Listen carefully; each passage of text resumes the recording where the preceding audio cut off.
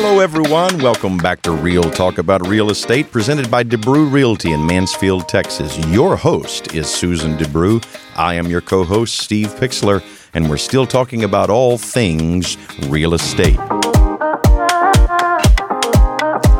In this episode, we want to help those who are looking at homes. What in the world do you look for when you're looking at a home for the very first time?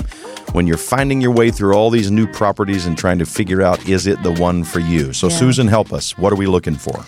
Okay, well, that's a huge topic that you really need an agent to help you decide, and to discern, there's so many things to look for. But in a 10-minute podcast, we can give you some really good tips, though. Yeah. So the first thing you want to look for when you're looking at a house is the house. Is the house. You have to. Get a good address, get it in your... Sorry. Oh, no, that's okay. So actually, there's 3 keys to real estate, right? And they are... Location, yes. Right. So first of all, does the location work for you, right? Is it in your budget? Is it a good neighborhood for what you can afford?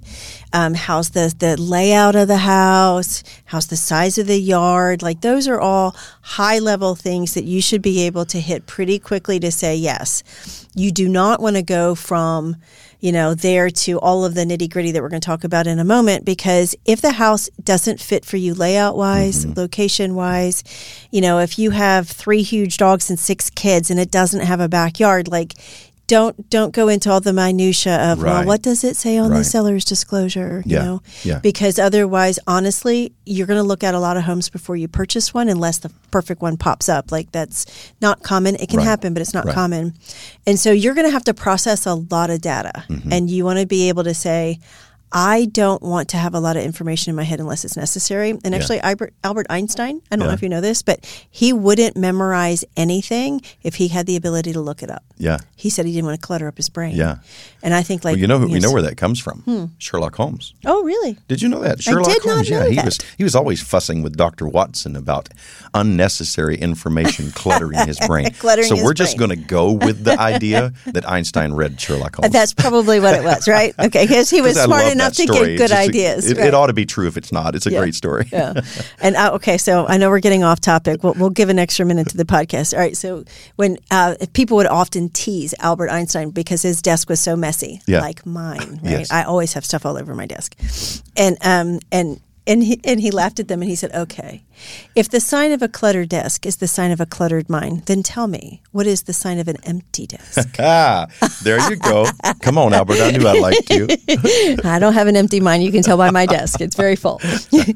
Okay, so what do you look for? When you're approaching the home, the challenge is you're having to process so much data. Yeah. So you're saying don't even waste your time on something that at a very high level you can already rule out as not fitting your needs. Right. So the first thing is just to make sure, number one, does the house even fit? Is it even in the part of town that's going to work for your commute? Right. For where you're, for schools or for any of those high level. Yep. I always ask family, work, church, all community. If you have a real community that you're plugged into, and you start saying, well, I don't want to travel 45 minutes to get there.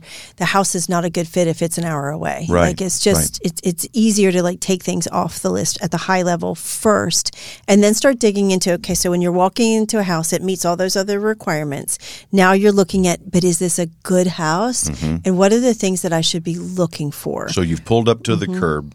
The house is in front of you. You're surveying the neighborhood. You're looking at the lay of the land, sort of. And now you're looking at the physical structure of the home. What are you looking for? And I think that's a great that you even pointed out, you're pulling up to the house and look around. Does every other neighbor have their bars on their window and they have 4 cars, Do they mow on their jacks? Grass? Do they mow their grass? Do they? Because that sort of thing, it gives you indications of what, and those are things you have no control over. No, you cannot change. And don't look at just the one neighbor that's the anomaly. Right? Look at the general neighborhood and what you're surrounding yourself with, and that's important.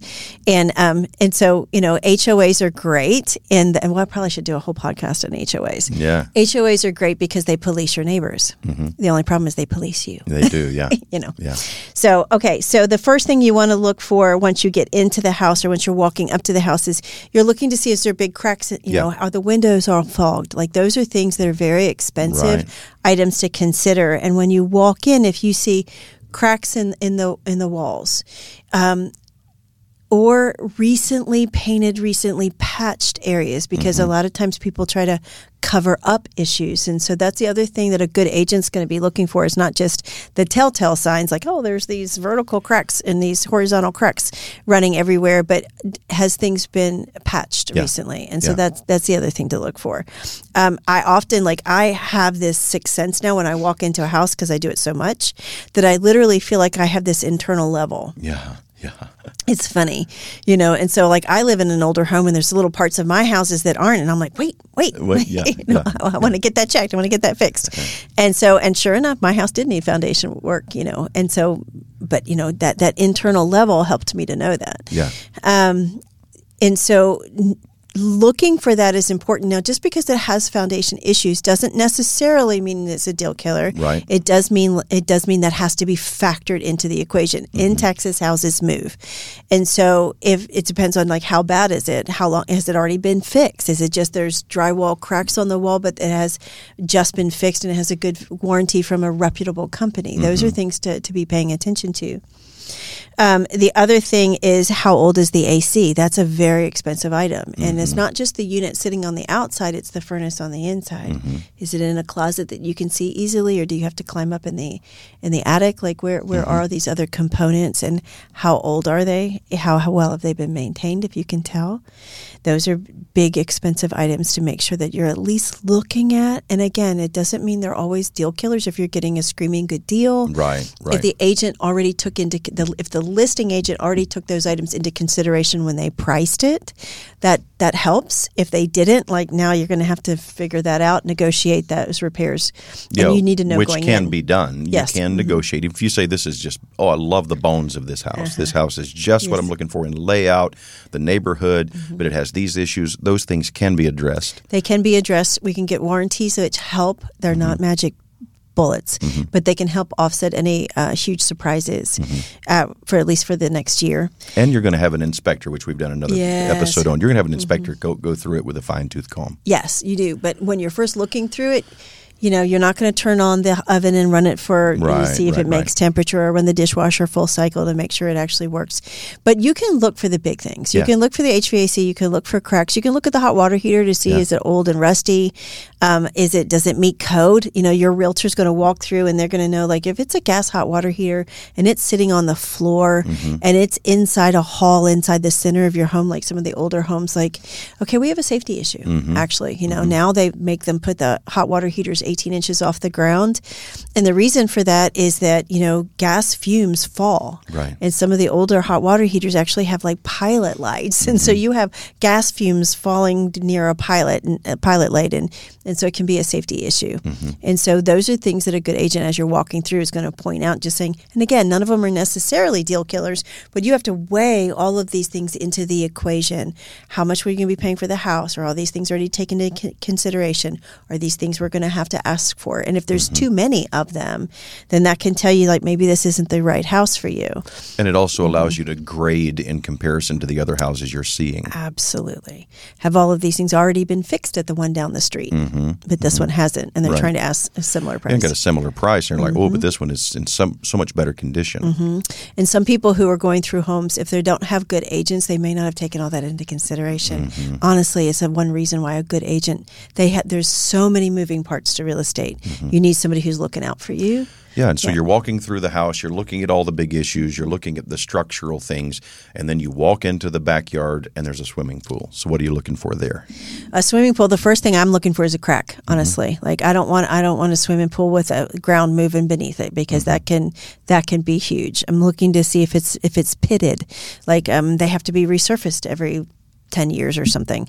And it, again, not necessarily a deal killer on that one. It can be done. The crack would be, yes, they could be fixed, but I'd be asking for an expert to make sure on that one. Yeah. Is the heater, if it has a spa, is the heater really old? Do the pumps look old and rusty? Equipment look like? Yeah. Yeah, and if it's green and it smells bad, obviously, you're concerned. Even if the seller left and it's vacant and nobody's been checking it, yes, it could still be a good pool and they can turn green pretty quickly, but it's always a red flag. Yeah. And here again, you're at high level. You're just looking. You're looking for the big stuff right now to kind of help you sort out the homes you're seeing. Yeah. So windows are very expensive. Mm-hmm. If it's just one foggy piece of glass, that's pretty cheap to replace. If all the windows actually need to be replaced, that can be tens of thousands of dollars. Mm-hmm. So that's something that you need to be looking at. So foundation, when I walk through the house, if you ever walk through, and you have, like if you ever walk through a house with me, like I'm telling the buyers, like you look at the house like for layout and does it feel like home and all that kind of stuff. Mm-hmm. And I'm walking through, I'm looking for all the cracks. I'm looking, there's not a room where I will go into where I'm not looking up. Mm-hmm. I'm looking up to see, is there stains on the ceiling? Is there cracks? Is there something that's been patched? Does something feel like it's not level? Like sometimes you can actually feel like a dip, both on the high line as well as on the floor. And so, looking up, like look up. Like you'd be surprised. I even tell my sellers, like when a buyer walks through your house, they're going to look up and you may not clean the ceiling fans. Like that may not be an item that the buyer necessarily cares about structurally, but it sure does turn them off to think that the house isn't well maintained. And you may maintain your house great. You just forgot to ever look up and you don't turn the fan on and there's 3 inches of dust up there. So when you're going through all of that, the other thing that you might need to consider depending on the area is what kind of utilities are available. Because if you're looking out in the country, you may not have a choice of electric companies, so you might need to know that. You might need to know if there's really internet available or what does it take to get internet out there. Is it a satellite? Some neighborhoods will not allow gas. Like this is a safety thing. They just don't want gas, which is sad because I love gas. And then if they do allow gas, is it propane?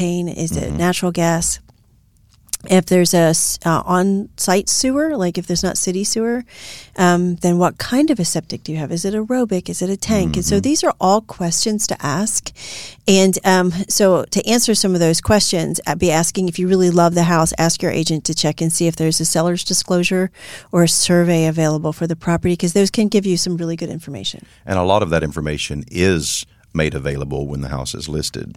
If you got a good agent, Now, we can't make the seller fill it out ahead of time. Like we always ask, and if they don't give it to us right away, we ask and we ask and we ask. But it's the seller's job to fill it out. An agent cannot do it for them. But the moment we have it up online. So you mentioned HOAs. There's also these little things called MUDs and PIDs. Oh, yes. So what is that? And explain how that might be good to know when you're first looking at a property. It's very good to know. And actually, if the house you're looking at is in a MUD or a PID, and MUD is Municipal Utility District, and PID is a Public Improvement District. Right? Okay, that's right. Yeah. And so what that means is it's going to cost you more money. There you go. Bottom line. So show me the money. Show me the money. So in addition to your regular mortgage payment, there's going to be extra costs that are associated, and your lender will need to know this because it will affect your ability to buy. But there are actually assessments, and there are a certain amount of money over a certain period of time, so it's not always going to be forever that you'd have to contribute toward this. But municipal utility district is typically a new development. A community can decide to put in some kind of development and do it that way as well. But typically what I see is like you have a new neighborhood going in a new area and they need to put in the utilities and the streets or whatever. And so there's an assessment that every homeowner pays and contributes to that. And so you need to know if you're buying in that area that's happening. And the same with a public improvement district. You actually did a little homework on that recently. You want to share what you found out? Yeah, well, it's basically publicly initiated, or it's initiated from a city versus the other being private, even though it's still a corporation like an HOA.